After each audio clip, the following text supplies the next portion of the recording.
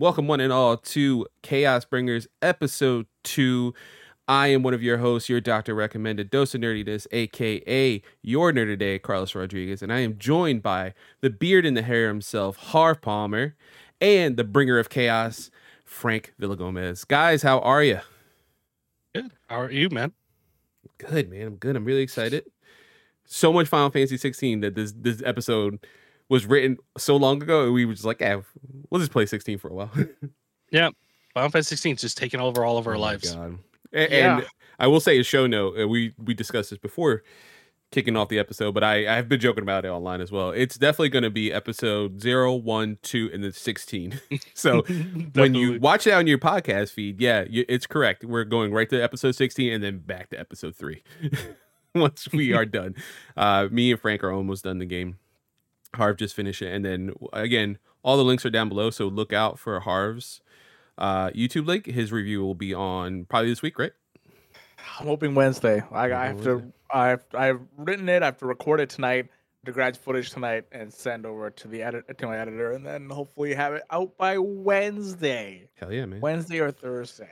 I'm definitely looking forward to that. I'm definitely. Well, is it going to? It's going to be at least amount of spoiler as I can get it. Fair. Be because I don't think I go into the separate icons or anything like that, so there won't be anything like that. I go through story, but what the actual story is about, not like how it ends or anything like that. Yeah. So that will be here. That will be this episode. That's good. Yeah, because I still I remember we have a friend in the Aaron Roots. He had it post a thing like, does anyone use watch later on YouTube? And I use it all the time.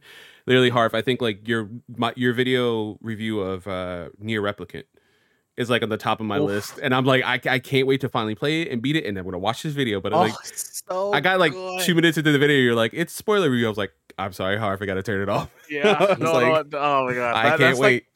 It's crazy that's one of those games that went from I really don't know anything about this to one of my favorite games of all time with Nier Replicant, which is just kind of crazy to think about. That's a good idea for a series after Final Fantasy. I was just thinking about that because I would love to revisit Automata. Automata. Oh, what a game! It's a good game. It's an amazing game. The way that I do it, the way that I think about it is that Automata is one of the best. When you play it, it feels really, really good to play, but the story is very fragmented. But with Replicant, it is very basic because it's a remake, right? Replicant is a remake of an older game. So it's kind of basic, but the story is way better in Replicant, in my opinion, than Automata. A lot of people say that. Say that. Yeah, so that'd be interesting. We'll have to discuss that as we get closer to, I guess it'll be Final Fantasy 7 Rebirth or whatever. We'll keep visiting back the series. It'll be kind of funny where there's a new Final Fantasy. We're going to come back. Yeah. Yeah, and then we probably won't expect Final Fantasy 7 for another 5 years now, right? So, or Final Fantasy 17. Right? Yeah, exactly. Yeah, they deserve a little break now. For once, I will give it to them. I'm going to be a middle-aged man by the time Final Fantasy 7 Part 3 comes out, by the way. I just want to say that. Oh my God. Right? That's how it feels, man. I feel like I'm going to be pushing close to 40. Jesus God. Yeah. I'll be in my 30s. Halfway through my 30s. No, I'm talking about when Part 3 comes out. Yeah. Right? Oh, yeah. No, I should be 30. Right? I'm 27 now.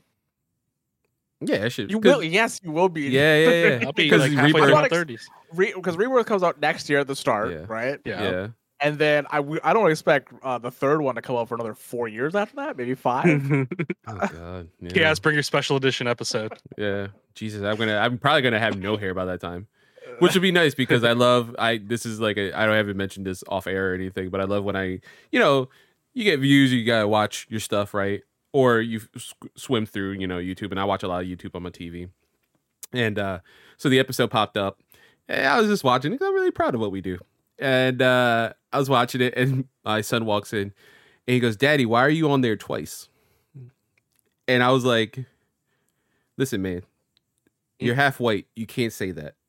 You know what I mean? That half is gonna get you in trouble when you say it like that. Not everyone with longer hair up top, a beard, and glasses means they look like, all right? That's not how this works. You gotta be careful with what you say, because you gotta preface that your last name's Rodriguez when you say that. I was like, dude, come on, man. I pay how much money for Catholic school and you can't tell who's your father and who is your father's friend? How can you not do this? Jesus Christ, I love him to death, though. All right, so with all that fun stuff out of the way and a little bit of our Final Fantasy 16 prep talk, and again, don't forget the links are going to be down below on the audio and video version. We are getting into Final Fantasy 2, originally released in December 17th, 1988, almost a full year from the release date of Final Fantasy 1. Yeah, Harv's finally born at this point. Yeah, I was just born. Yeah. Harv has entered the chat. Yeah. Frank, not even an itch. Not even an itch. Literally. Yeah. No conceivable way. You won't see me till 96, guys. Sorry. Oh God, it's gonna be Final Fantasy 7. So we get to him. Oh God. And there's the gray hair. All right. It literally aging in front of us. Yeah, exactly. All right, so developed again by Hironobu Sakaguchi, Kenji Terada, composed by Nobu Umatsu the GOAT, with character and graphic design by Yoshitaka Amano. I butchered that at the end. Published by Square Enix. Man, this team, man, still good. And it's so funny because we're only talking about Final Fantasy 2, and we'll get into it in a little bit, but they're not fully there yet. You see the building blocks, but they're not fully there yet. So I'm going to go through the story here, which actually this one actually has story compared to, Final Fantasy 1. And then this is, again, from the Final Fantasy Ultimania collection. I think that's what's in those books are called. They're from Dark Horse. You can find them online. All right. Story goes, this is the tale of a far-off world. A world where a long-standing peace suddenly comes crashing down. The Emperor of Palmesia summons an endless stream of creatures from hell to fulfill his desire for world domination. Dice, Kashun, Bafsk, and Salmand. One of is that the names? Yeah, those are the towns. Those are the towns' names. Oh, okay. I thought those were the names of the warriors. I was like, wait, what the fuck? No. They have names, and thank God they're a little easier. They have names. Yeah. They are, thank God, there's easier. A guy named literally Guy. Yes. Yes. There's somebody named Guy. Thank God that those names are easier than the names of the town. They just go to the dartboard on that one. But yeah, one by one, the towns and keeps of each land fall under the militaristic heel. Although a rebel army arises in Flynn to oppose the Palmesian invasion, the stronghold of Flynn Castle is lost to the Empire's offensive, forcing the rebels to retreat to a far-off city of Altair. I'm assuming that's how you called it. Because it looks just like, Three youths of Flynn, Firion, Maria, and Guy no longer have a home to return to thanks to the Imperial raid. The rescue at the hands of the rebel commander Hilda and her associate Minwu sets the youths off on a path of conflict with Palmesia. This is the start of a harrowing battle, one that requires our heroes to overcome the pain of their comrades' sacrifices. So, with that being said, that is a basic gist of like what the story is set up for Final Fantasy 2. I'm gonna go around the horn. Harv, what did you think of the story overall of Final Fantasy 2? I feel like this is a pretty forgettable game for the most part. I am. If you compare this to Final Fantasy 1, it is a step up from Final Fantasy 1 for sure when it comes to the story. But there's not really that much happens, and I feel like this is their first crack at trying to do something with story when it comes to a Final Fantasy game. And like you said, you can see the building blocks happen, and I think it all leads to 4, where they finally kind of nail it.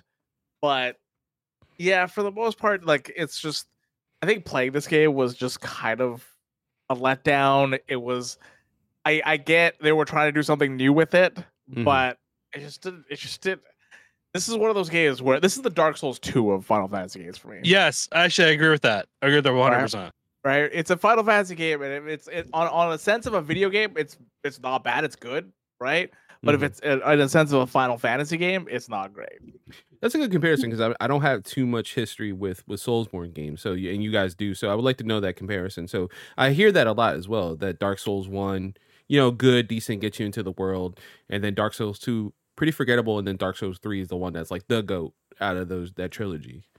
Yeah. 100%. Like because I think I was gonna say Final Fantasy. Dark Souls 2 was made by a different team within From Software, and they put a lot of different mechanics into it that didn't really mesh together. And so the way like you had like a stat called ADP, which was like a very weird stat where like you could like open doors faster, you can like roll, you have more frames if you have more ADP, higher ADP you have more the more frames you have and stuff like that. It was such a weird way of doing everything. And like every time you die, your max HP would decrease as well, all the way down to like half health until you popped humanity or whatever it was in the game. I remember that. In the game. Yeah. Yeah, so a lot of the hitboxes and stuff were just not done well. But like level design and stuff like that was good for the most part. Dark Souls 2 for like a regular game, Dark Souls 2 is a good game. But when you compare it to its genre From Software games, it's just leagues below. Until you got to the DLC, the DLCs are the best parts of Dark Souls 2. But again, you have to buy the DLCs, which are like another $30 on top and all that kind of stuff. Because they have like the best boss battles in the DLC.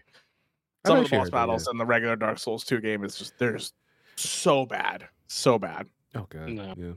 Yeah, I've heard that's funny because I've heard that comparison. I always wanted to kind of like it's funny to have it within the context of Final Fantasy because it story wise, I mean, like at least specifically on that front, it's there, right? So it's like better in that sense. Like we have named characters, which we don't get in Final Fantasy 3, unless you play like the 3DS version, which we'll cover in a couple episodes. But like you have named characters, they have motivations. Firion talks, he actually is a silent protagonist, which is it's funny to look back when you like play Final Fantasy 7. Cloud doesn't talk, really, when you play that on PlayStation. Kind of crazy that Cloud or Squall don't really talk. Yeah, exactly. There's this silent protagonist, which it doesn't make sense. Like they should be more like they're named. There's all this stuff. They're so integral to the story in those games that technically they're not silent protagonists. They still talk. Yeah, but we never hear them the very few words. Yeah, exactly. That is true. Game. Very true. Yeah, so it was funny like to see how that was, and it does more stuff, which is cool. I wonder if we were in the context of 1988 and you're like such a big Final Fantasy fan and you pop in 2 and you're like, oh shit, there's a lot more here. Like this is crazy. But I mean, there's also, it suffers from what many NES games at the time did with their sequel, Like and we'll get to that with gameplay and stuff, but like their gameplay is like drastically different, with what we were introduced in the first one, like whether it be, Link's Adventure, any of those NES Game Boy era games, because you have Metroid 2 completely, it's on Game Boy, there's so many different, Mario 2 in America is completely different, it's like it's different just to be different. It's very interesting. Frank, what did you think about the story? I'm trying to piece together most of it. I remember most of the story. There's a lot there. It's a cool tale of like military versus rebels, betrayal, losing like comrades like randomly. Like there's a lot of death in the story. Yeah, there's a lot of like straight up like kings dying, your comrades dying, people sacrificing themselves for the greater good. Like story-wise, it is a Final Fantasy game. My gripes with the story, and we'll talk about it later when it comes to gameplay, all come from gameplay. Yeah. Because there are sections of this game where you are told, hey, look, this is the thing. You have to go to this area, but are blocked by gameplay. And when you go to that area, you're like, what do I do here? I'm obviously supposed to be here. And then you go back and it's like, oh, okay, I missed this weird small little niche thing. But like I said, we'll get to that with gameplay.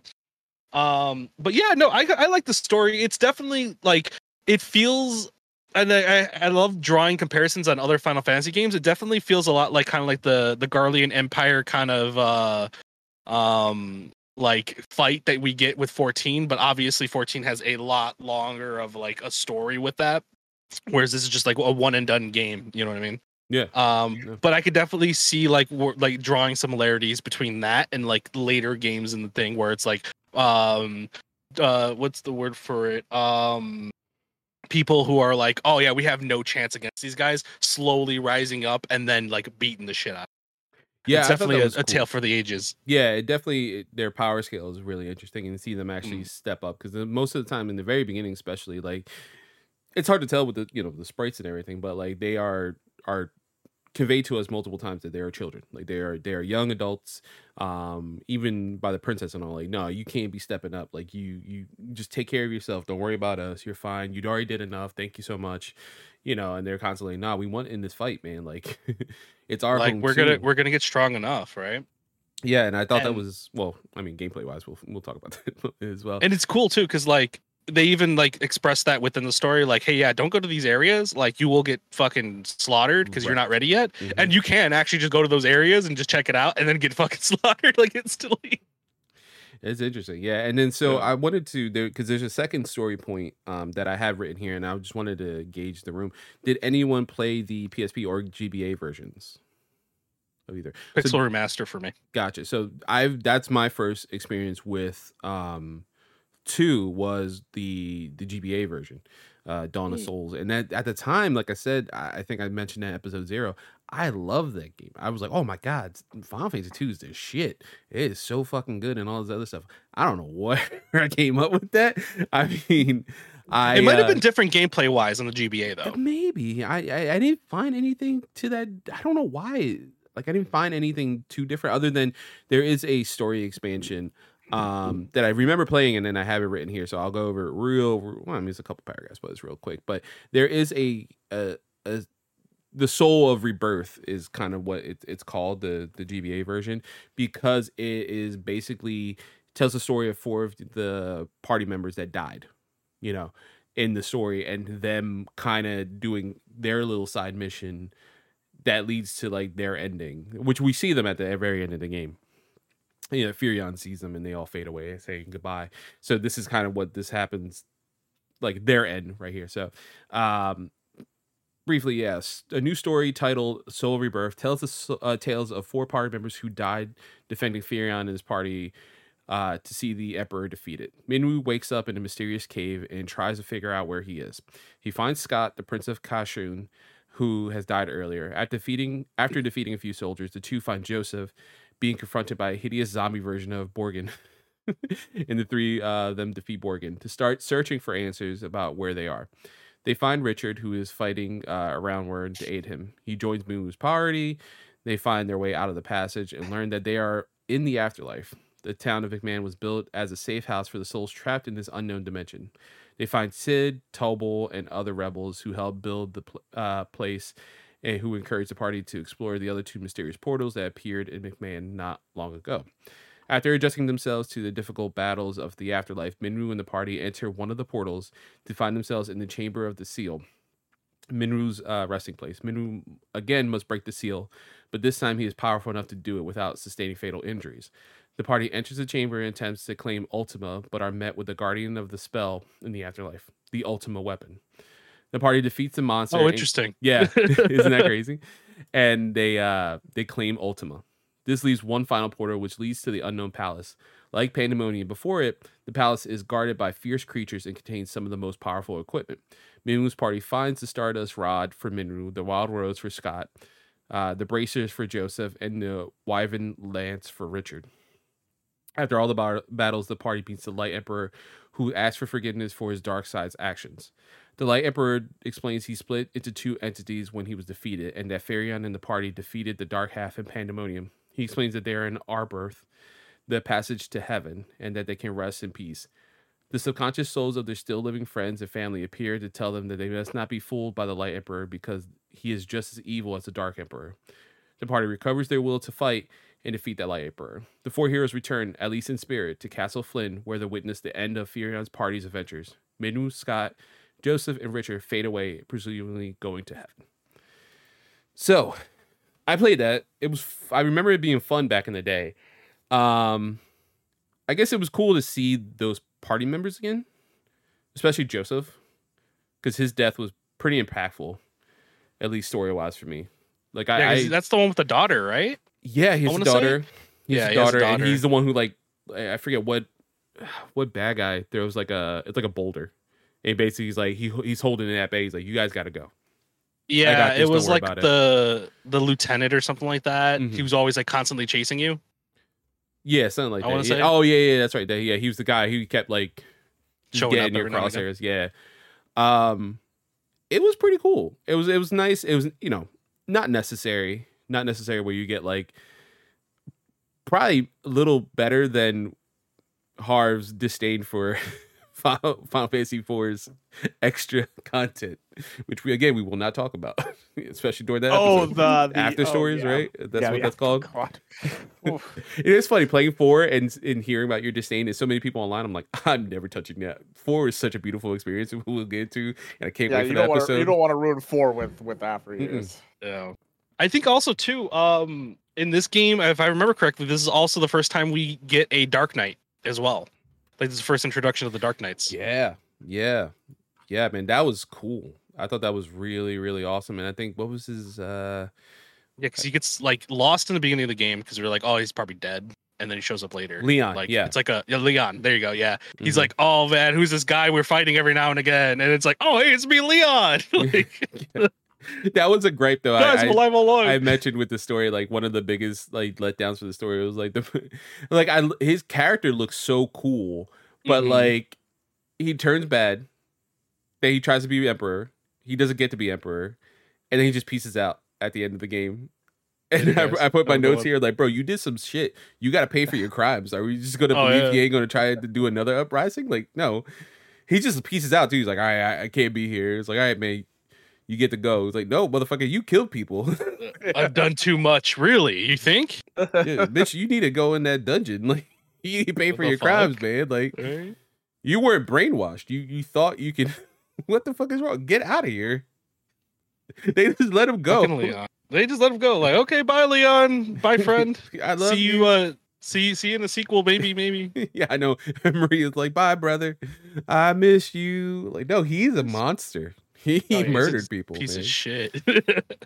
I also did put here, we'll get into the characters in a moment, but I did a special shout out to Richard Highwind. He looks so cool. He's such a cool ass design, man. I think he was the Dragoon, right? Yeah, he's the Dragoon, yeah. Yeah, God, he looks so cool. His armor looked cool. His character, like, portrait looks so cool. Is he dead? I think he dies too, right? It's good. I want to say he's one of the characters who dies. Sure. I remember there being a Dragoon character who bites the bullet. Richard Highwind. Oh, God, yeah, he looks so cool. Story. Let's see. Or maybe he lives. Maybe I think we find him. Because I remember at some point there's like a side thing. Mm-hmm. Yeah, there's like a side thing. You have to go to his grave with your family. Yeah, it was so funny because I literally just mentioned that. I was like, yeah, he's in the Souls of. I forgot that quickly. I was like, that's how forgettable it is. I mean, it is fun to play having the extra content, and I like Minwoo as a character, so it's kind of cool to see like him again. But it is ultimately forgettable. It is just to pad more content out in those, earlier games, especially on the GBA. So it's kind of nice, I guess, if you never played them. But that was my first exposure to. And like I said, I dug it. I dug it enough back in the day. Now, no, not so much. Our overall thoughts we'll get to the very end, but not a huge fan. Not a huge fan. So now I'm gonna kick into the characters proper. I'll go over the little backstories for each, and then we can talk about like their journeys and stuff like that. Because there's some interesting things here. So we start off first with characters. Firion is the main character, adopted friend of Maria and Leon, and childhood friend of Guy. He seeks to destroy the Empire to avenge his fallen family. Maria is Firion and Guy's childhood friend and the lead heroine. Her quest to find her brother Leon, who during the 4 escaped from Finn, whatever. Guy is a friend of Firion and Maria, who was raised by wild animals. Never picked that up in the game. Like, what the fuck? Yeah, he's like definitely like in the way he talks. I think he just talks with like one word. Yeah, things. But he doesn't. Yeah, he doesn't have very much. How are you supposed to get that in the game? Yeah, he's very barbarian like. Yeah, exactly. And it says right here, while his grasp of the human language is limited, Guy has the ability to speak with wild animals. I'm like, I don't. Maybe he does. One time, yeah, like one or twice. He does it. I think he does it with a dragon at some point. That's right, yeah, or wyvern. Yeah, and I was like, okay, that's cool. I was like, but where was that established that he was in the wilds? Like, that's specifically in this Ultimania thing. Yeah. Leon is Maria's older brother and the new Dark Knight of Palmyra. He went missing during the attack of Flynn and has since grown to be the Empire's most faithful follower. Again, and he has done atrocious stuff like throughout. He's a horrible human being. He should be. Leon did everything wrong. Yeah, and he got away with it. Yeah, there's no, you can do anything in this world apparently and get away with it. Leon had OJ's lawyer. Yeah, it's Johnny Cochran. That's where he went after he died. He went to the Final Fantasy universe. It's like a isekai. It's just Johnny Cochran. Like, oh shit, I'll adapt. Minwu is the white mage and Hilda's personal advisor. He joins the party during the early adventures and has learned in the art. That's a weird word to use. Learned in the arts of white magic. Joseph is a miner living in Salmand. Once the hero saves his daughter Nellie from imperial captivity, he assists them in the search for the goddess's bell. Gordian is the prince of Kashyyyn and fled from battle after his brother Scott died in the Battle of Flynn. He believes himself to be a coward, so he joins Firion and his companions in the fight against the Empire and search for the redemption and growth. Layla is a pirate who's one of my favorite characters through the whole thing. Layla is a pirate who attempts to rob the party, but Firion, Maria, and Guy handily trounce her crew. Touched by the mercy of the three, show her in the wake of the attempted robbery, Layla decides to travel alongside them and ally herself with the rebellion. Also, big hard on for Firion. Huge hard on. I was like, "What are they about to? Are they about to fuck?" Oh yeah, basically. Yeah. And I let Maria like, "It's a long boat trip." Hey, what the hell, man? I had dibs first. If Jill was there, there would have been hands thrown. Exactly. Yeah, man. No, Final Fantasy 16 Jill is the OG, man. She's the one you want. Again, what did you post? There is no other choice. He asked for no pickles. He said no pickles. All right, hold on 1 second, guys. Give me a break. Just riff for a second. Yeah, I like how when we were on Twitter and you picked Taria as your fucking thing. I did that on purpose. So there, like, we're talking about Final Fantasy 16 right now, just in case anybody's wondering while we wait for Carlos to get back. But yeah, no, I picked her because she never got anything. She never got any fucking time on screen. Like, I wanted to just do a quest with her already. Funny enough, because you have to go, because I went through that in Final Fantasy mode, and I was like, I can't do it. I can't pick her. Yeah, I have to pick Jill. You know what's hilarious? She actually tells you in the quest, she's like, this is the first time we're actually like outside the place, just me and you. Yeah. And I'm like, I'm so grateful for that. And she's so happy about it. She's like, finally, I get to actually like be on an adventure for once. Who are we talking about? Taria from Final Fantasy 16. Oh God, yeah. I love her. Already. Oh, she's great. She's a homie. I can't wait to see more. Yeah. Oh, Gaff. Gaff is the best. I love yeah. Again, I can't. I'm loving this like shit talking of Final Fantasy 2 we're gonna be getting into, but as well, I can't wait to talk about 16 and 4 so much. It's like I'm like in the horizon. I'm like, oh, it's such a better game. Yeah, both of them. God damn, so good. Yeah. All right, so we left out Leela and her wanting to bone Firion. Next is Richard Highwind. He is the last of the Dragoon of Dice, having been stuck in Leviathan for some time, which I thought was fucking cool. He is eager to return to action and stop the Empire to avenge his fallen comrades. The fact that there's like a fucking room, like there's a couple rooms in Leviathan, just people are like, hey man, we just living life. Yeah, you want to buy some potions? Built up civilization here. I got some leftover potions from like 20 years ago. You need some high potions? You need any of that? You need some armor? I got some special armor. You want to take a nap in this guy's fucking stomach? Yeah, don't worry, we're fine. Just take a nap, bro. I think we got some rooms available. Yeah. Hey, Bobby, get off the bed. It's not your turn anymore. These guys gotta take a rest. They're gonna save us, apparently. Like, what the fuck? It's so goddamn random. The room's all pink and shit. It's all disgusting. So gross. Probably smells too. Like, what the hell is this, dude? Like, Guy had no problem sleeping. And Firion's like, I'm tired. And Maria's like, what the fuck is wrong with our lives right now? What is our lives? I just find it hilarious. There's like whole ass bookshelves in there. I'm like, you guys really just like settle down. Did you like repurpose like parts of a ship to be like, these books, man, we can't leave with the stomach acids on the floor, guys. We can't just leave that shit there. You know what I mean? Imagine the smell. It probably smells horrible, man.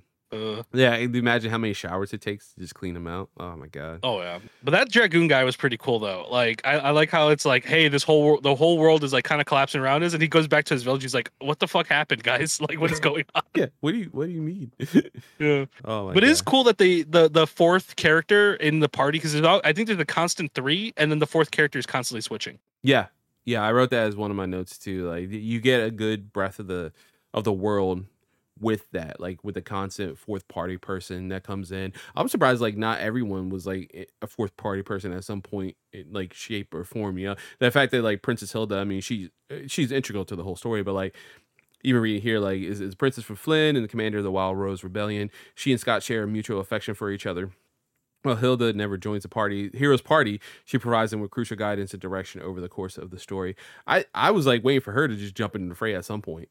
Start throwing hands. Yeah, I was like, if you're leading the rebellion, you're about to throw hands too. Like at this point, we had everyone join the party. You might as well too. Yeah, I think at one point she gets kidnapped, if I remember correctly, and put into prison. I thought that's when she would join the party. Yeah, I thought so too. Like on the escape, I'm like, ooh, this is gonna be fun. And she didn't. I'm like, oh, a weird decision. Scott is the Prince of Casherin and the elder brother of Gordon. He is Princess Hilda. He and Princess Hilda share mutual affection, as we mentioned. The heroes meet Scott and Flynn, where he entrusts them with his ring. Scott does not join the heroes party during the main game, but is playable during the Soul Rebirth campaign, later re-releases. Paul is an admirable thief from Flynn and a member of the Wild Roses Rebellion. Though he never joins the heroes party, he provides frequent aid during their battles against the Empire. I thought he was a funny character too. It was killing me. Sid is a curt older man enamored with the open skies. He runs an airship transportation business and will ferry the party almost everywhere in the world for a fee. Sid is not payable character, instead aiding the heroes by the way of airship. The Emperor... Was Sid in the first one? There is a Sid in there, but I think that's like after the fact. I don't think it was like initially was not in there. I think it was like the Lunith. There's like a village, like a random Lunith village, and it was like, yeah, I'm Sid of the Lunith. I'm like, yeah, you're retroactively putting that in there. I think this is the first Sid technically. Like the actual Sid with an airship Sid. Yeah. I love it so much. And then finally, we have the Emperor, conceited, arrogant Emperor of Palmacia. His ambitions for world conquest cause him to summon monsters from hell, using their strength to overthrow every country that resists. Although defeated by Furion's party inside his ultimate weapon, the Cyclone, the Emperor finds even greater power in the underworld. He seizes the throne of Castle Pandemonium in hell and schemes to destroy all living creatures on Earth. So, going around the horn, Harf, what did you think about the characters? That we actually have characters this time. Yeah, we actually have some sort of characters, and like you said, they have motivations, which I enjoy that. I finally there's some sort of touchstone to like grab onto instead of just like kind of like say like you're a warrior, you're a monk, and then randomly time travel. Yeah, I mean I feel like that's gonna become a very it happens common theme in a lot of these games, which is crazy to think about. Yeah, which is kind of crazy to think about. Yeah, no, I really enjoyed it. I think Ricard is one of the coolest characters in the game. Mm-hmm. I kind of saw his death coming a little bit. Just the way that his character like acted and just kind of like where it was going. But honestly, Furion is a good character. I think out of a lot of like the main protagonists, I think he's probably one of the good ones. Because we've had some pretty shit ones in this series.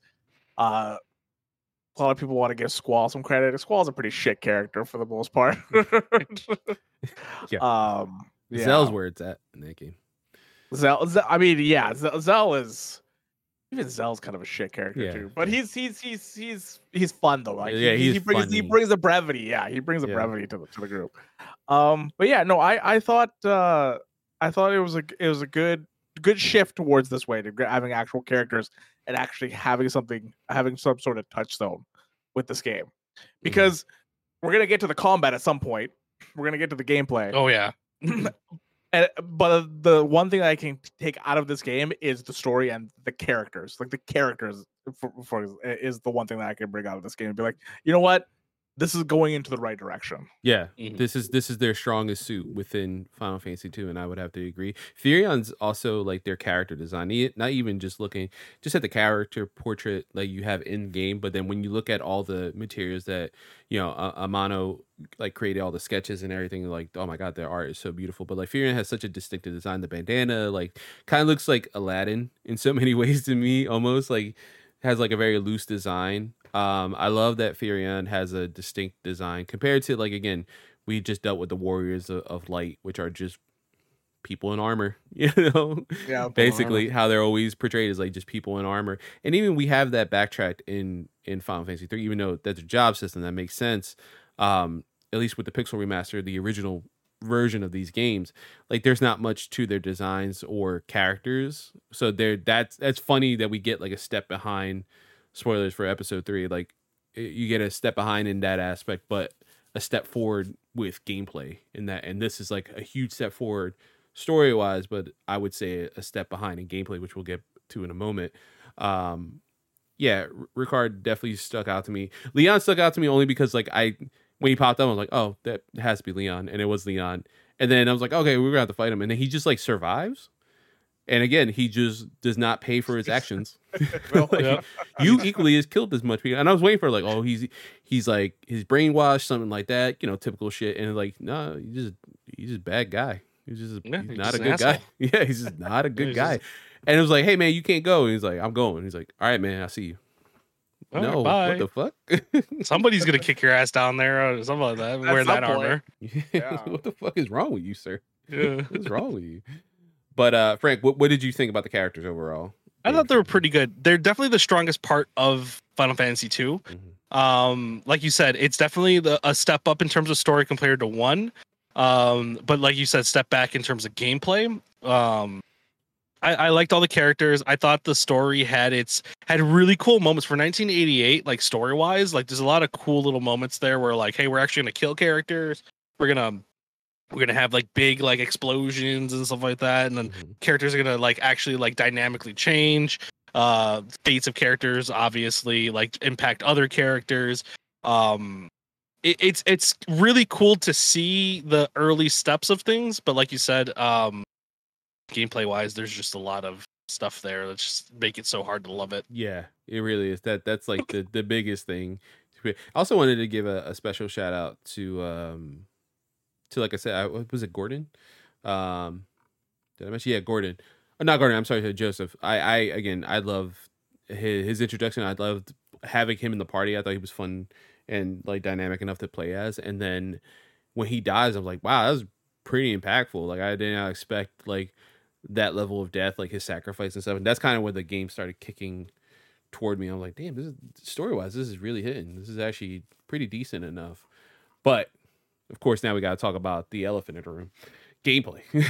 Oh, shit. So, Final Fantasy 2 is relatively unique in the Final Fantasy series for not using a singular experience value to manage each character's growth. Instead of earning experience points for an analog from battles, each participant's stats develop organically depending on what actions you take during battle. Organically, they said. Organically. I know. I was like, fuck off. Like, what a dick. Yeah. For example, characters who frequently use a particular type of weapon, so sword, bow, axe, etc., will become more adept in wielding weapons of that type, while also increasing their physical strength. Similarly, characters who frequently cast a particular magic spell will learn to cast more powerful versions of it, as well as increasing their magical power. HP and MP increase depending on depletion. A character who ends a battle in critical health may earn an increase in their maximum amount of hit points. A character who expends the majority of their magic points during a single battle may increase their maximum amount of magic points. Battle parties can consist of up to 4 characters. 3 are present throughout. This is actually a good thing, I would say, as we mentioned. But the 4th position rotates. Final Fantasy II, it was the first game in the series to allow a friendly character to be placed in the back row during battles, making them immune to most physical attacks, but still harmed with bows and magical attacks. Enemies can be arranged in up to 4 rows of 2 foes each, for a maximum of 8 opponents on screen, which is less than Final Fantasy 1 had. I swear to God, at one point I think there was like 16. I think we mentioned pirates were like it's like pirates, goblins, and then they kept coming in. I was like, God, stop calling them. Like, too many. I could beat all of you. I just don't want to do this now. I'm getting bored. One thing I could give this game then. One thing I could give it, because I didn't know that this was the one that did it, was where you can put your party members front or back. I'll give them that. Yeah. That's the extent of what I could do for you guys. I honestly didn't know you could do that until like right now. They don't really explain that very well. No, and is it 2 or 3? I think when it just like automatically tells you where. No, that's 3. But like it tells you where they're at, and if you switch them, it's like no, we'll just switch everybody. I'm like, no, I just want this one here for right now, and this one here for now. Like it's so fucking frustrating. This is feels like what's that show? Pawn Stars. Like that's the best I can do, man. this is all you get. That's the best we can do. Yeah. Oh, here we go. Here's a good one. When in conversation with a non-playable character, the player can learn special words or phrases which can later be repeated. Fuck that shit. It was that so right dumb. there. Yeah. Oh, that's my biggest gripe with this game. That learn talk system, but we'll get to that. Yeah. No, and I mean that's it. That's like the most unique stuff specifically. I have some more notes, but we'll get into after we get into that specifically. Just off bat, no experience points is such a bummer. Like I didn't realize how much I missed it. Like having that progression, feeling that level of power that you get with the game. I was actually, funny enough, because of this game, I was playing 16, I think, like a few days ago, and I was in an area where I was like, oh man, like it feels like 8, everyone's organically leveling up with me. Like there's no area where you kind of feel OP for fun maybe or anything like that. And then I had a side quest that took me to like an earlier section, like around where Benedicta was, for people playing that game, if you know, that castle. And in that open area, there was like some side quests, and I did it, and I was like, oh, the enemies are still like level 12. This is fun. And I was just murdering people. I was like, oh, this is fun to feel. And I got worried that 16 was going to be like 2 and 8 in that sense, that is like, if you do this, like it's going to happen. I did not like the system at all. I didn't like, everyone can learn everything, and that was kind of annoying, which is weird to complain about, right? Because like everyone can have flair, everyone, you know, like in if you could, you know, break this game. It's just, it didn't feel fun to play. Yeah. There is a way to break it, and it's not fun. No, it's not fun breaking. It's just like, this is, and then I also felt like as you kept using swords, I'm like, all right, you're leveling up. I was like, well, like there's no clear way to level up to like, how do I get to level 9 with swords? I need something like, how many battles do I need to do? And the progress bar just felt like it's stalled to a certain degree. Like, just in case anyone knows, like when you look at the progress bar, there are like progress bars specifically for every, like for armor, for bows, for everything. Like when you see the end battle screen or whatever, you even see them in the what I want to call it, the character screens in your menu. You could see like a bar that goes, but I felt like it was never moving for certain items. And it's not clear of like how to get it to move either. Yeah, because I was like, well, and I at one point, because it tells you too, like, all right, this character's right-handed, so you know you want to put the sword in his right hand because that's his favorable hand, or vice versa, or whatever, thing like that. And it never, to me, like I was like, oh, what if I switch it? If I put like the sword in Furion's left hand instead of his right, is that going to make it stronger now? Like because it's in a different hand, is that going to raise the points up? No, it just stays the same. And I'm like, the fuck is this game? What is this game? What is it doing? The problem with it is it's like it wants to be hyper like open, but then also wants to be hyper specific at the same time as to like what you want to do. I think one of my biggest annoyances is the same thing what you're dealing with like Furion, like the right hand, left hand, right?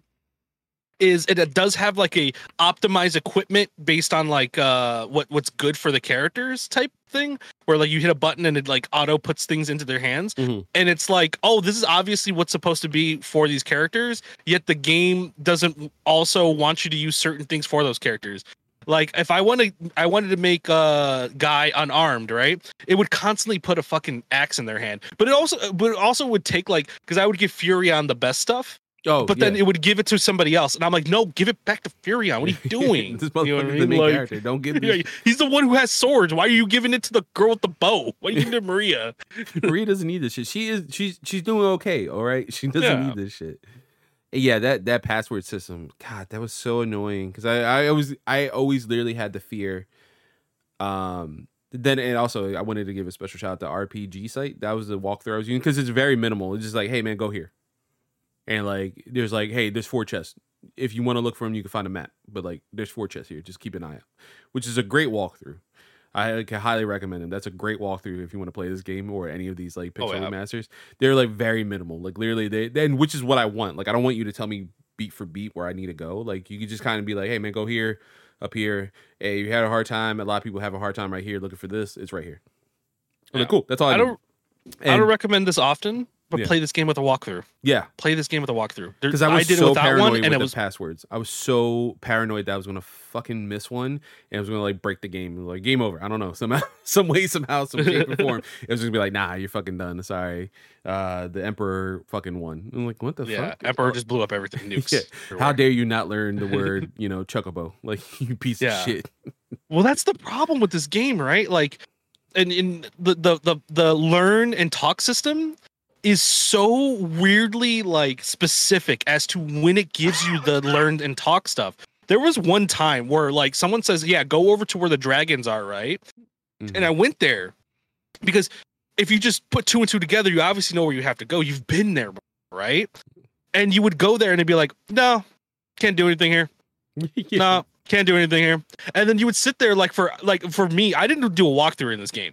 So I just straight up just like try to figure everything out right there and then. So I would constantly go back and forth, and you don't get a fast travel. You're getting fighting monsters on the way there, and you're getting fighting monsters on the way back. So if you miss something, you have to trek back, fight a bunch of shit, find out, oh, I don't even know what I'm here for again. Maybe I should go back and try over there. Maybe I missed something, right? You go over there, you try everything, you're like, fuck, I'm still missing something. You come all the way back and you try it.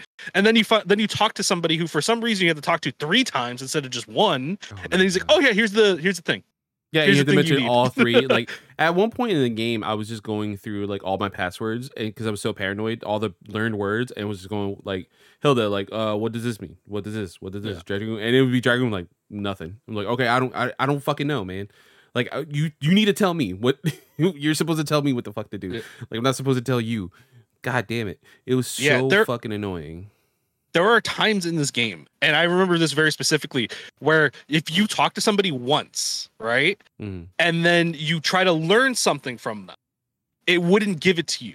But then you talk to them twice, and then give them the learn, then it would work. I'm like, are you serious right now?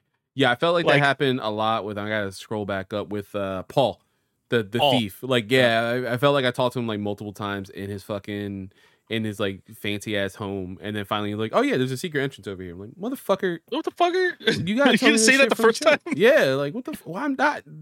People are dying. Like why are we doing Hilda this? too? Hilda is like, hey, I'm the queen of everything. Here's all the information, but you also have to mention Chocobo to me the second time I talk to you in this same sentence. Yeah, or I'm you won't get shit. What? It's so fucking frustrating, man. And it was so funny. You mentioned like the backtracking, you have to constantly fight. I thank God for the Pixel Remaster on console. Again, I don't know if you could like. I think you could probably mod it right for PC, but I'm playing on console, and there is just tapping in on the right stick. I'm assuming on PlayStation and Switch. You can just shut off all battles, so you can just. Oh, okay. It's perfect. Like if you need to backtrack and you just don't want to do that anymore. It's fucking beautiful, especially in this game because God, who cares if you level up? There's no fucking levels. Harv, I've been waiting for this one because we've been talking in our chat about this. So what? Go off, King. Everything is wrong with this fucking gameplay system in this game.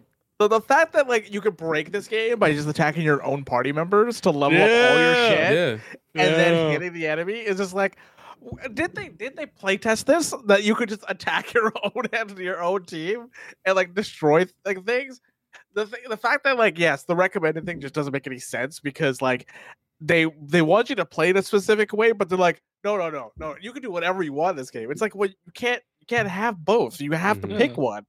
Like you can't just say like everybody can learn everything. That just doesn't make any sense. When there's an optimal way of playing each character, so it's just such a mind-boggling way of like making the gameplay loop, and too much freedom.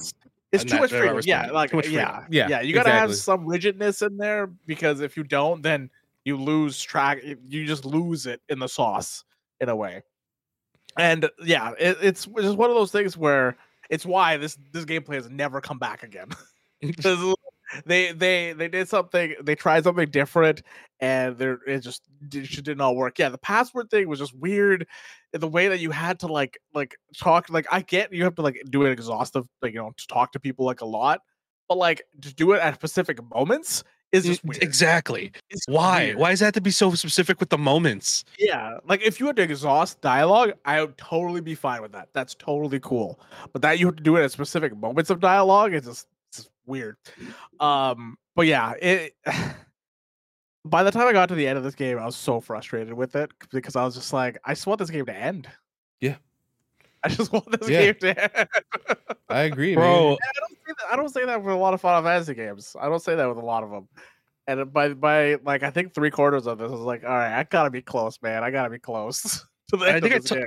I think I messaged you when I hit Pandemonium, and I was like, "Oh, cool, we're fucking Pandemonium." Pandemonium's like 10 levels. Oh my god, 10 like fucking levels. Forever. And then you get to the end, and more times out of 10, like I think I messaged you in this. I got to the end of Pandemonium, and I'm like, I am obviously not leveled for this yet, which means I had to grind levels, which sucked. Especially grinding levels with the system that you're provided with in this game. Yeah. Like, it's so fucking frustrating. Especially magic. It's like whoever thought, hey, the amount of enemies you kill with magic will level up your magic. Cool. You know how many fucking people I had to kill to even level up? You rat bastards. Oh my god. I'm actually really intrigued to see how you like the Final Fantasy VIII method of how they do everything, because it's very interesting the way that one is done compared to like it kind of gives me the vibes of Final Fantasy 2 only because they tried something radically fucking different. And it's weird to say that because this is only the second installment. So it's not like they have too much to work on. They only had one other game. Yeah, I guarantee at the time people were like, "Yeah, this is the shit." But like nowadays, I would love to. Like, I could not. I was hoping like with different like resources and stuff. Like, obviously, the Ultimania is going to be very like pro whatever, pro Final Fantasy and pro Square Enix stuff. But I like also had the wiki up and like looking at their notes. Like, there's nothing that specifically talks about the time and place of this. I'm like, I wish there was. I want to go back. Maybe I need to find like a retro review. Probably Nintendo Power Magazine, right? It got IGN gave this the PSP one 6.1 out of 10. That's accurate. The PSP version. Yeah, which is like the GBA. So yeah, that's accurate. I'd probably give it a 7 just because of the characters. Yeah, I'm more favorable like story and characters. Like I always joke around with like Nerdy Day reviews. Like that's king with my reviews. So like as long as that's there, like I'm happy. Like I think I came off overtly negative on Marvel's Avengers because that game is what it is. But like the story of that game is so good and like a great like Miss Marvel story, great Marvel like Avenger story, great. It just sucks that it's trapped in that game. Oh god, that gameplay is so horrible. It's so fucking atrocious. It's very similar with this, and I think if I had it, I don't score like with Chaosbringers. Like I'm not scoring what like I normally do with Nerdy Day reviews, but like I would give this like a 3 out of 5, like okay, but like on the like the not like amazing, okay, like it's okay, like the story is like the best part of this, and which is what you want in an RPG, but like man, gameplay has to be something there. There has to be something little there to like just get you over the goddamn hump. That's the thing, but I feel like gameplay's got to be there for the most part because the only way you can get to these RPG elements and these story elements is by playing the game. And if you're not enjoying playing the game, you're never going to hit these story beats. So I feel like for me, I have to be as critical as the story as I am with the gameplay, right? And I'm doing the same thing with 16 because I love the story. The gameplay is not it's not my favorite. So like I have to when I play RPGs or like any of these Final Fantasy games, I have to like balance the two in a fine line. And then give it like a 6 out of 10. I'd probably give it a 6.5 if anything, if I had to like score it. Yeah, because like the story is decent. The character arcs are they're pretty good. But man, playing that game is just like, can I just get this game without playing the game? Can I just like not play it? It's just gonna be all the character stories. Yeah, can you give me like the Advent Children version of this? Like, please. Like, oh my god, that would be such an awesome anime or an awesome fucking movie. Like that would be so cool. Like, can you imagine? Yeah, I think 2 deserves some kind of redemption. I think there's enough good story in 2 to warrant like a movie or like a remake or something, you know what I mean? Like give me a Strangers in Paradise like offshoot spinoff or something like that, where like I get cool combat and shit, and just give Team Ninja just a bunch of these games for like Fallout 2, the earlier ones. Give them the first three. Yeah. Give them after years for Final Fantasy IV. Give them exactly. That'd be cool. I mean, I think that would. I think story-wise, 2 deserves enough to like have a comeback. It's just like, and I honestly think like if we're scoring this out of 5, I'd probably give it like a straight up 2. Like it wasted so much of my time. Like in terms of like I finished that game within like 30 hours, yet I had to spend an extra like 5 or 6 fucking grinding so I can finish the final boss. Yeah. And I was already there. I'm already at the final boss. Like I'm just over here just beating shit up so I can level up my magic for like an hour. You know what I mean? And again, a lot of the old Final Fantasy games were like that, right? Final Fantasy was like that. Dragon Quest was like that as well. Well, it was like that. A lot of kind of like one was so good in its XP, like giving you XP for killing everything or the amount of monsters it gave you. By the time you got to the end, you were kind of already there. You know what I mean? Like you level wise, you're like, okay, maybe you need to grind maybe 1 or 2 levels in a dungeon before, like right before the boss. But like you were already kind of there. But this could be the byproduct of them not doing EXP at all, right? Oh yeah. Now it's all into like leveling up certain weapons and magic and stuff like that. It just didn't translate 1-to-1. No. Yeah. It really didn't. It it's funny mentioning movie or like TV show. I don't know if you guys are you guys Dragon Quest fans? I guess I never mentioned that. I played 8. I want to say 8 with the one with the dude with the like he looks like Trunks. 11? Don't they all 11? like Trunks? Oh yeah, kind of. No, yeah. the main hero kind of he's got that like Trunks hair from Dragon Ball Z. You know what I'm talking about? He's got the small cut. That has to be 11, yeah, because in 8 he's got a bandana. The hero has a bandana. That's like his defining feature. I've played 8. I know I've played 8. Yes, 11. You're right. You're right. It is 11. Yeah. 8's the one with the bandana. I on know Game I Pass. played that one. Yeah. It's so funny because like I have been getting into it little by little because like that my wife loves those games. So like I bought the first 3. I picked up 2 like a year ago and I had to put it back down because like it just time wise. I love the slime. I have the slime whiskey glass that like wobbles back and forth. Oh, that's awesome. You put whiskey in it. Yeah. Oh, that's so cool. But there's a movie for Dragon Quest 3 that basically tells the whole story of Dragon Quest 3. It's CG animated. It's on Netflix. The voice acting is not great for the dub, at least. I'm sure the Japanese is phenomenal. But it does a really good job of recapping like what a lot of people say is like one of the best stories in Dragon Quest and like a crucial game. And then it does something really cool at the very end with that game, which I won't spoil here. But if you watch the movie, you know what I'm talking about. I think it's called Your Story. I think it's called Dragon Quest, the movie Your Story or something like that. It's on Netflix. Again, check it out. I really like that, and I would love to see something like that. It doesn't have to be great animation. Like I don't need, the Spirits Within or Advent Children, like that beautiful art style. Which don't get me wrong, it looks great, or like whatever they did for Enter the Matrix. But like, give me like a chibi or something, like anime or anything like that. Like this story is really good and deserves some kind of shine of light. But I couldn't recommend it gameplay wise. Like I can't. Like you got to be a Final Fantasy hardcore player to be like, I need to know everything, man. And that's why I played it. And there's some cool stuff here. Like there's cool Final Fantasy lore here. Pandemonium shows up in 14, right? Like it's a thing. I don't know if this is a constant yet, because what a friend of the podcast, Mario, another Pip guy, we're talking about this earlier about 16. We're like, there's constants within the series, right? Like Sid airships, right? Usually icons as a Pandemonium, right? Crystals, like there's these crystals, you know what I mean? There's constants within the universe, so it's cool to find those. And but yeah, like I really do like. There's cool stuff here that's like first time, right? And I would love to see that kind of like explored a little bit more. But it is surprising that Square Enix hasn't jumped on any like anime or any kind of like things for this series, because there's a lot there. There's a lot on the cutting room floor, right? Like Persona does it. There's usually a whole adaptation of like the entire game of Persona when they come out. With Final Fantasy 7, they fucking took that and went to the moon with that game. But it's always Final Fantasy 7. Yeah. Just give me something else. Give me another story already. You know what I mean?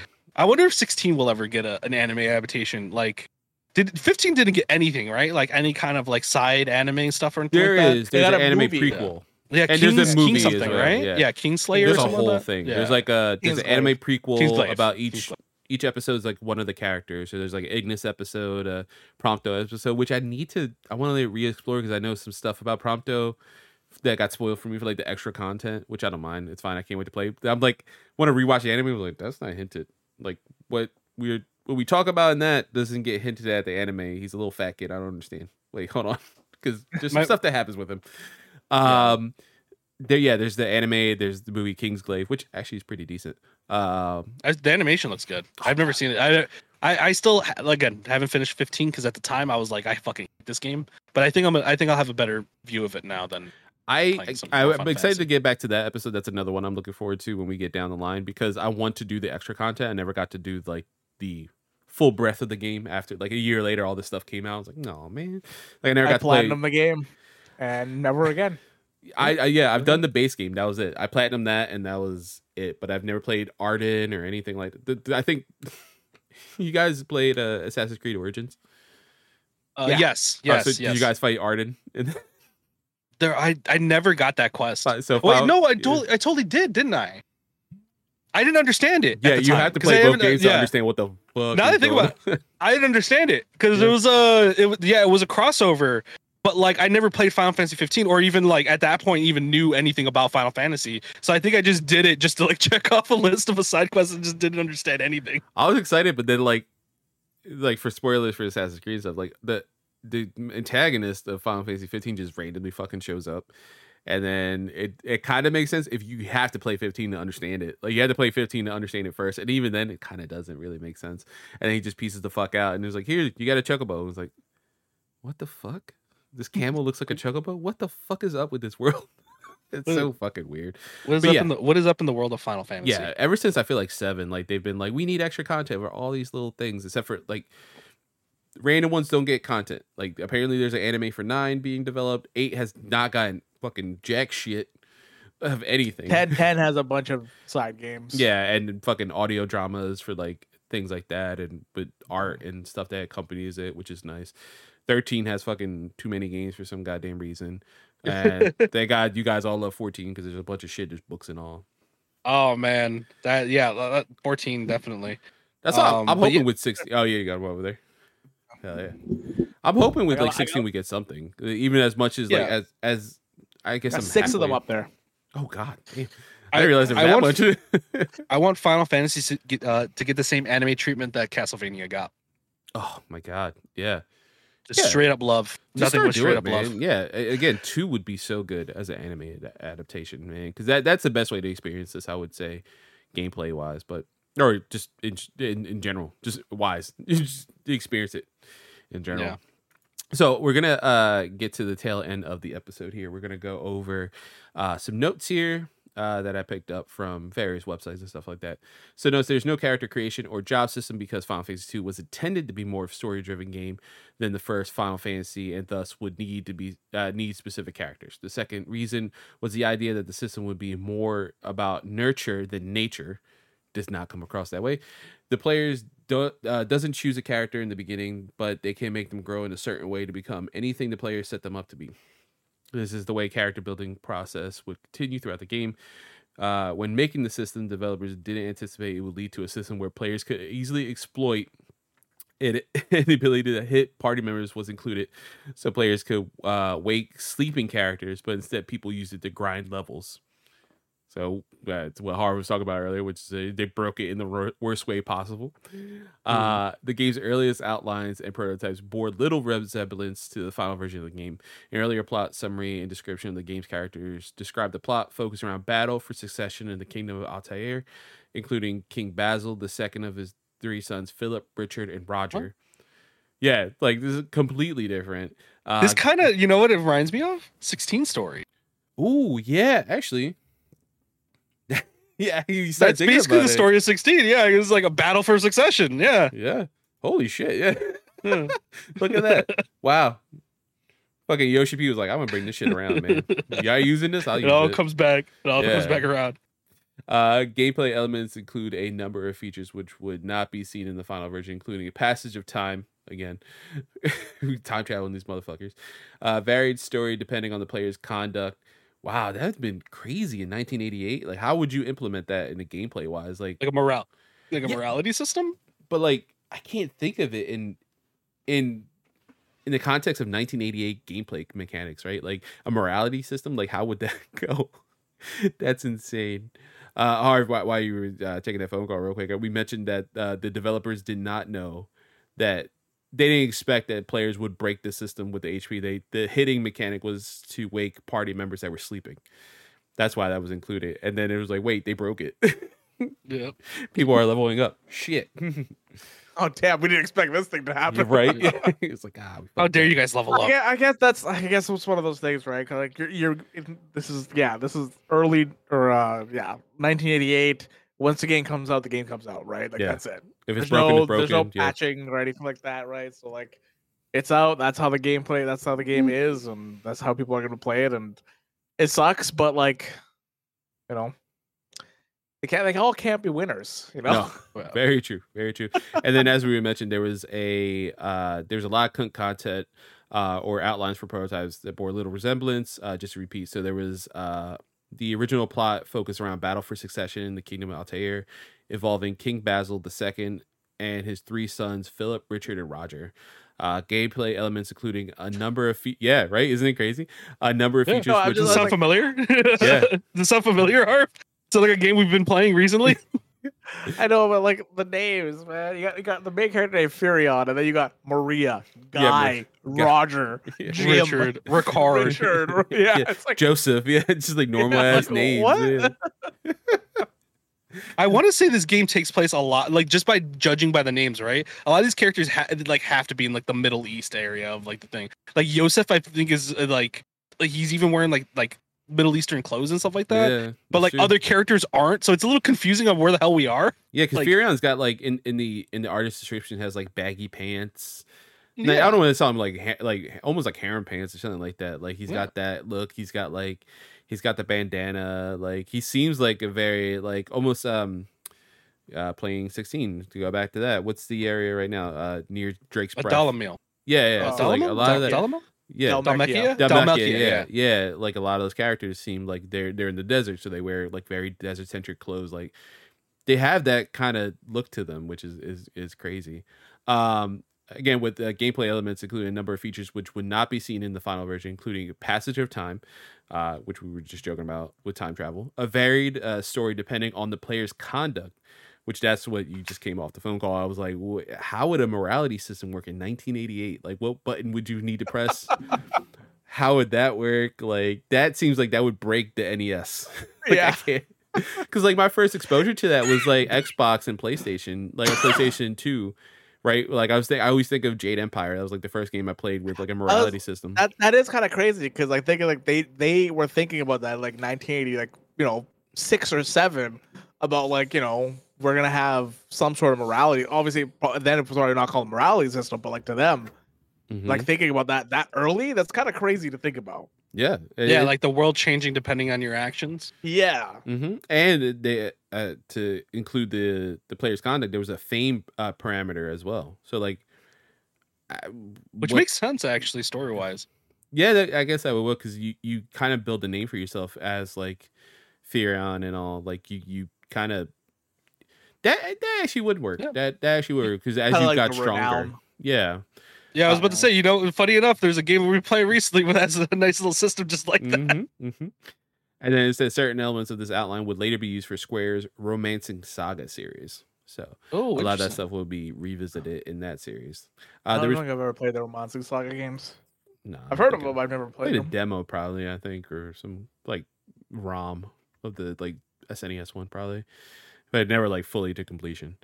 There was also plans for it to originally release in America, American version of the success of the 1990 English port of Part 1, but plans fell through to go with Final Fantasy IV port instead for the SNES. There is even a promotional image that you can find in the American release with the title Final Fantasy II Dark Shadow over Palikia, which would have been like, I guess, their way of like changing names and stuff like they always did in fucking America for no goddamn reason.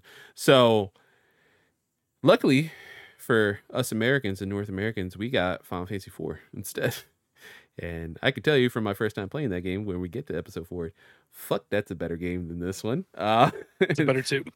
Yep. Yeah, that's way better than what would have been Final Fantasy II.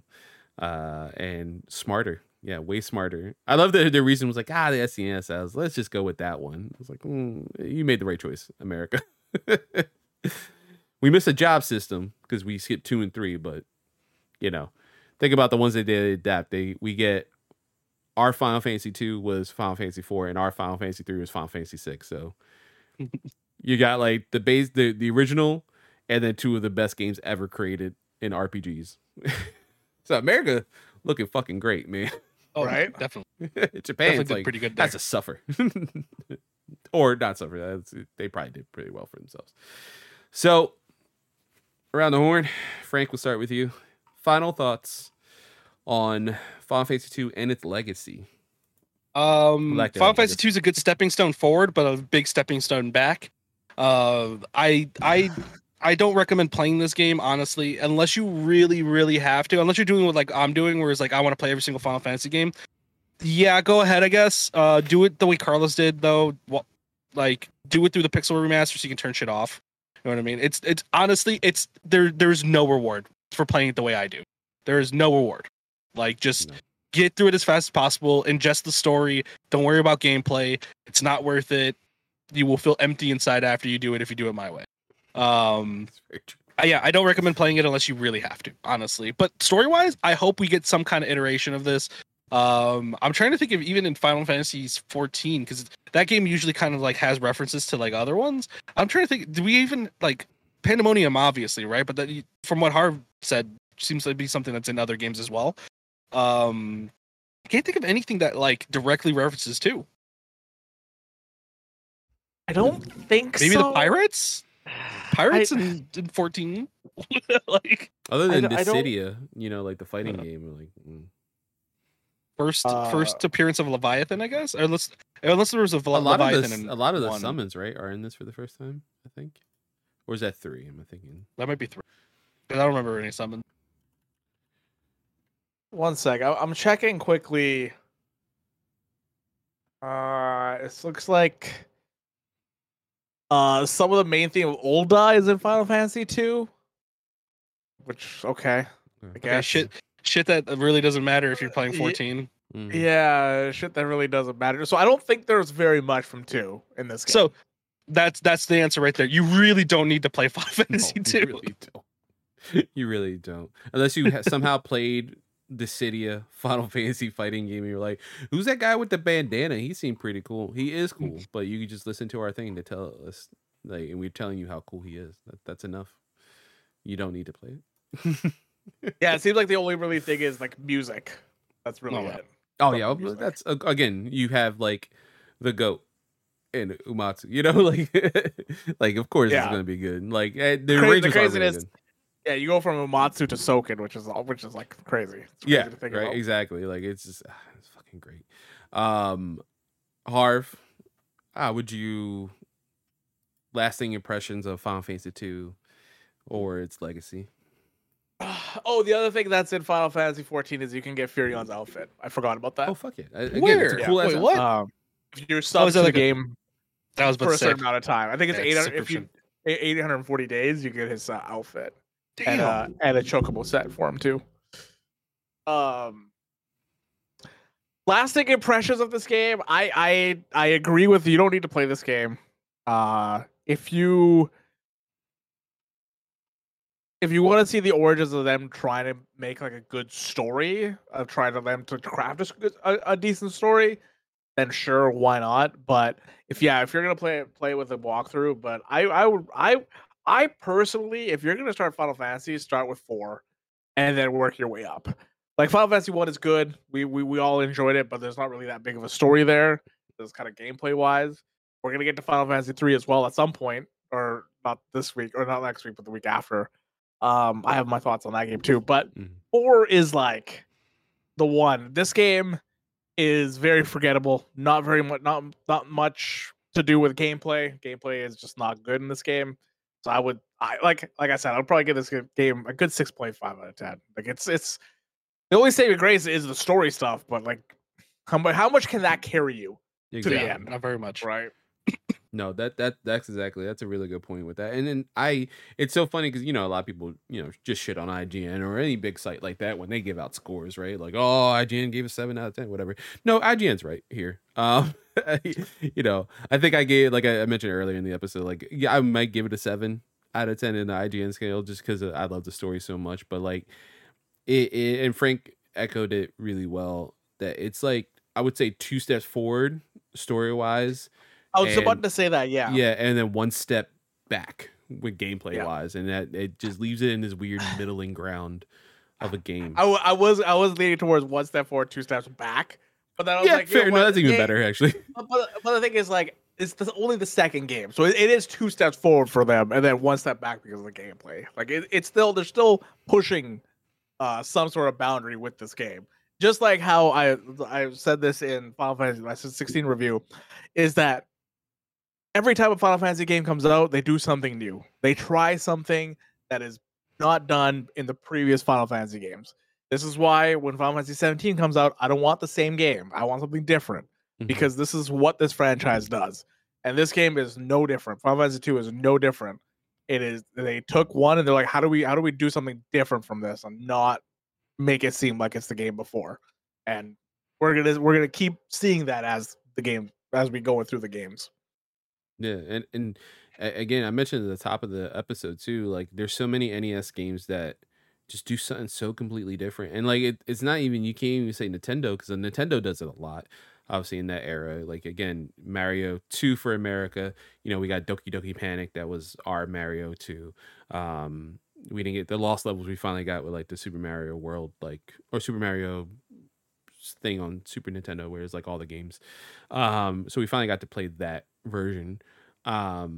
Link's Awakening, Link's Adventure is completely different than The Legend of Zelda. There's so many games of this era that are just not the same, and it's like, I don't know what the thought process was with all these different companies at the time, where it was just like, go for broke, I guess, like, let's just see what we could do. But it's so funny to see. I guess it's kind of refreshing in one sense, right? Because you see so many companies doing like, fuck it, I don't know, man, let's just try something different with this and like to see what hits. Where now so many companies that are around that from back then till now play it so fucking safe, right? Konami basically don't make games anymore. Like, and they were like killing it back in the NES days, and they kept trying different things and stuff like that until, let's say, even for Castlevania, right, you finally get like Castlevania 3, which so many people love, and then you get Symphony of the Night, which is different but still people love as much, right, or more. As that evolves, as the series evolves, and you get Mega Man that gets crazier and stuff. Like, there's so many things that they try back in the day, and they're like, fuck it, let's just see what happens. And now all those companies just play it too goddamn safe, unless you're Sega, and they're like, fuck it, Sonic is a knight now. Who cares? We're just gonna turn Sonic into a werewolf now. Exactly. And then there's awesome anime music. That's it. Okay. Like, but I want to. Oh, sorry. Oh no, go ahead.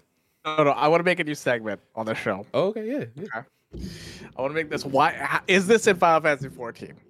Ooh, this is I like segment. That. Okay? Yeah. So we're gonna go through every Final Fantasy, and we're gonna see what kind of things they take from Final Fantasy to Final Fantasy 14. I know, Carlos, you have not played 14. I don't know if you ever will play 14 at this point. But that might be an episode we have to skip, because getting through the entirety of 14 took, I think, just beelining through it took us like 6 months. Yeah, something like that. So,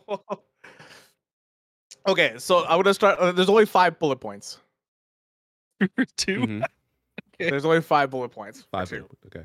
The first one is from 1.0, so it's a game that doesn't exist anymore. You can't play it. It's the servers. They had 2 server names, Kushan and Palamecia, as servers for the game.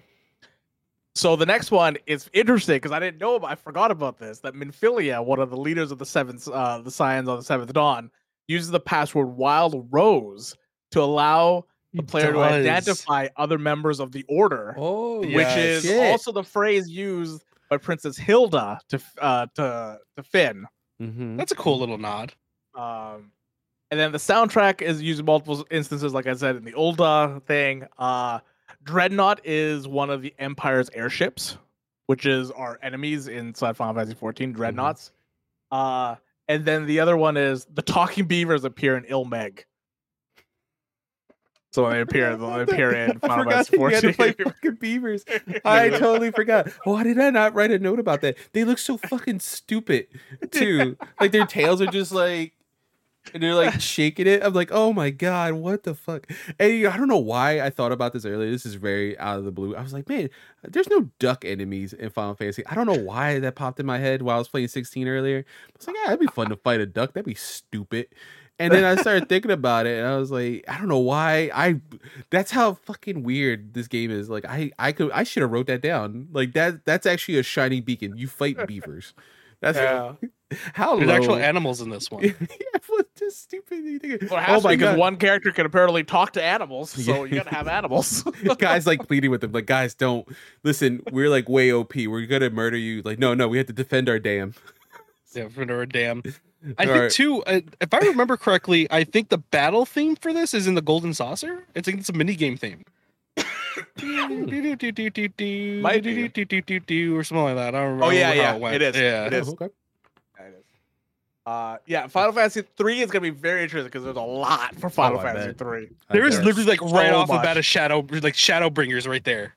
Yeah, well, I mean, all the Crystal Tower, all the Crystal Tower is Final Fantasy stuff. So here's an interesting question: Can you quickly go back and we can retroactive one in this episode? As one? Well? Oh yeah, there's. I think we do talk about it the first episode too. There is a bunch of one. I guess if you go to 1.0, there's a server named Cornelia, which is the world. Mm-hmm. And then there's also a server named Melmond, which is also a village in one. Matoya is from Final Fantasy 1, and her theme, she's a character in 14. Her theme is also like just taken right from Final Fantasy 1. Mount Gulg, which is a level 79 dungeon in Final Fantasy 14, is also it's in Shadowbringers. The design for the Warrior of Light, which is the one in Shadowbringers in 5.3, is the exact design of the Warrior of Light on the cover of Final Fantasy 1. Take it straight from the art. Straight from the art. Yeah. Chaos appears as the boss in Alphascape, which is the raid that is Chaos from Final Fantasy 1. And then if you bought the collector's edition, you can get the Warrior of Light's helmet, and then a wind up little pet from Final Fantasy 1 if you bought the collector's edition. And if you pre-order Stormblood, you got the Red Mage one. So the little hat with the feather in it. Yeah, you get a little minion of the Red Mage. So like you got this one minion, it's called Minion of Light, where every time you summon it, it could be a black mage, it could be a warrior, or a white mage. Every time you summon, it's going to be something different. God, I can't wait to get back into that game. Straight from 14 or straight from 1. That's interesting. That's cool. Yeah. All right. This is definitely going to be a revolving segment. I really like this. Yeah. Because there's going to be people who actually played that game as well. I think we got someone, I've been posting it like everywhere. You guys have seen it because I tag you every time. But like in every social media platform, now Threads and everything else. God, well, I don't want to fix that yet, and we'll get there. I'll have to fix notes once, see who wins out, what becomes popular. But every like social media, Facebook, like kind of funny group or anything like that, someone was like, oh my god, like I'm loving Final Fantasy, like I can't wait I want to try the other ones. I'm like, fucking great, here's a perfect time for our podcast to start. Here you go, here's a link, and you know, all this stuff. Someone was like, oh well, I got a question, are you guys gonna cover 11? I'm like, we actually are. Harv actually played the game, and we are gonna cover that in that game. And they got really excited, like, oh, but how about 14? Like, they have their own show, but we also will try to fit that into an episode. And they're like, oh cool. So this is a perfect segment for that one guy, I don't remember your name, and the Facebook kind of funny group that was like, are you guys going to cover the MMOs? Now every episode we're going to cover the MMOs in one way, shape, or form. So there you go. 14 at least, not 11, because 11 is great, but that one I'm going to be talking. I'm probably the only one that's played it, and probably will be the only person that's going to be playing it. So we're going to moderate. Yeah. We'll ask you questions and little things like that. I'll get notes and stuff like that. All right, so that is it. That is episode 2 of Chaosbringers, Final Fantasy 2. We're gonna go around the horn again, as I like mentioning that because I watch ESPN every once in a while, so I like that using that term of phrase. Harv, where can everyone find you? You can find me Beard in the Hair pretty much everywhere, point in progress, but a lot of my content is on Beard in the Hair, YouTube, Twitch, Twitter, everywhere you can think of. Yeah, I got my weekly show every Friday that comes out about the news that's happening in the video game space things, and then I got my review coming up for Final Fantasy 16 this week. either Wednesday or Thursday, one of the 2 days. So there you go. Yeah, and then you have a possibility of like a 3-day week with Harv, with like Point of Progress live on Wednesday, Thursday possibly this review, and then Friday with the news. Frank, where can everyone find you? You can find me at the Frank GV basically everywhere. Mainly Twitter, where I post my freak nasty Final Fantasy 16 clips, and then you can find me at Point in Progress, where I talk shit about video games every week with Harv and 3 other lovely people. Yep. Great show. I can attest. I do try to tune in as much as I can live until I fall asleep most times on YouTube because I get sleepy. We do go late though at the same time. So that's always fun too. Like I always love talking to everyone too, or in the live chat and stuff like that. But for me, you guys are in the best place. YouTube.com/nerdday for the video. Audio link is below. So if you're watching the video, subscribe, do all that jazz. Your favorite podcast service of your choice. Audio, the video link is down below. Go over, subscribe to youtube.com/nerdday. Get me to that 500, and then maybe we can get some more sponsorships, and I don't have to win a random contest to get AEW Fight Forever like I did. Thank you to Ringside Collectibles though, because I won that, and I've been playing that recently. Hell yeah. Fuck you, THQ Nordic. Them specifically, not PR. Maybe. Yeah, I don't know. Who knows? Jury's still out. Yeah, jury's still out. And then, on Twitter, you can find me nerd_a_day. But if that dies, everything else is at nerdaday. Thank God I got that on Threads and Blue Sky. But that's it. That's this episode. Next time we are going to talk about most likely Final Fantasy 16. I wrote Final Fantasy 3, but as everybody long as I can beat it, we should be 16. done 16. Yeah, everybody should be done 16 by Sunday next week, right? I hope so. Yeah. That's the best thing about staycations is that I'm not going anywhere, so my PlayStation is right downstairs, and I'm going to try to stay up tonight and play as much as I can. So, 16 should be our again, and don't be weirded out when you see on your feed it's like episode 0, 1, 2, 16.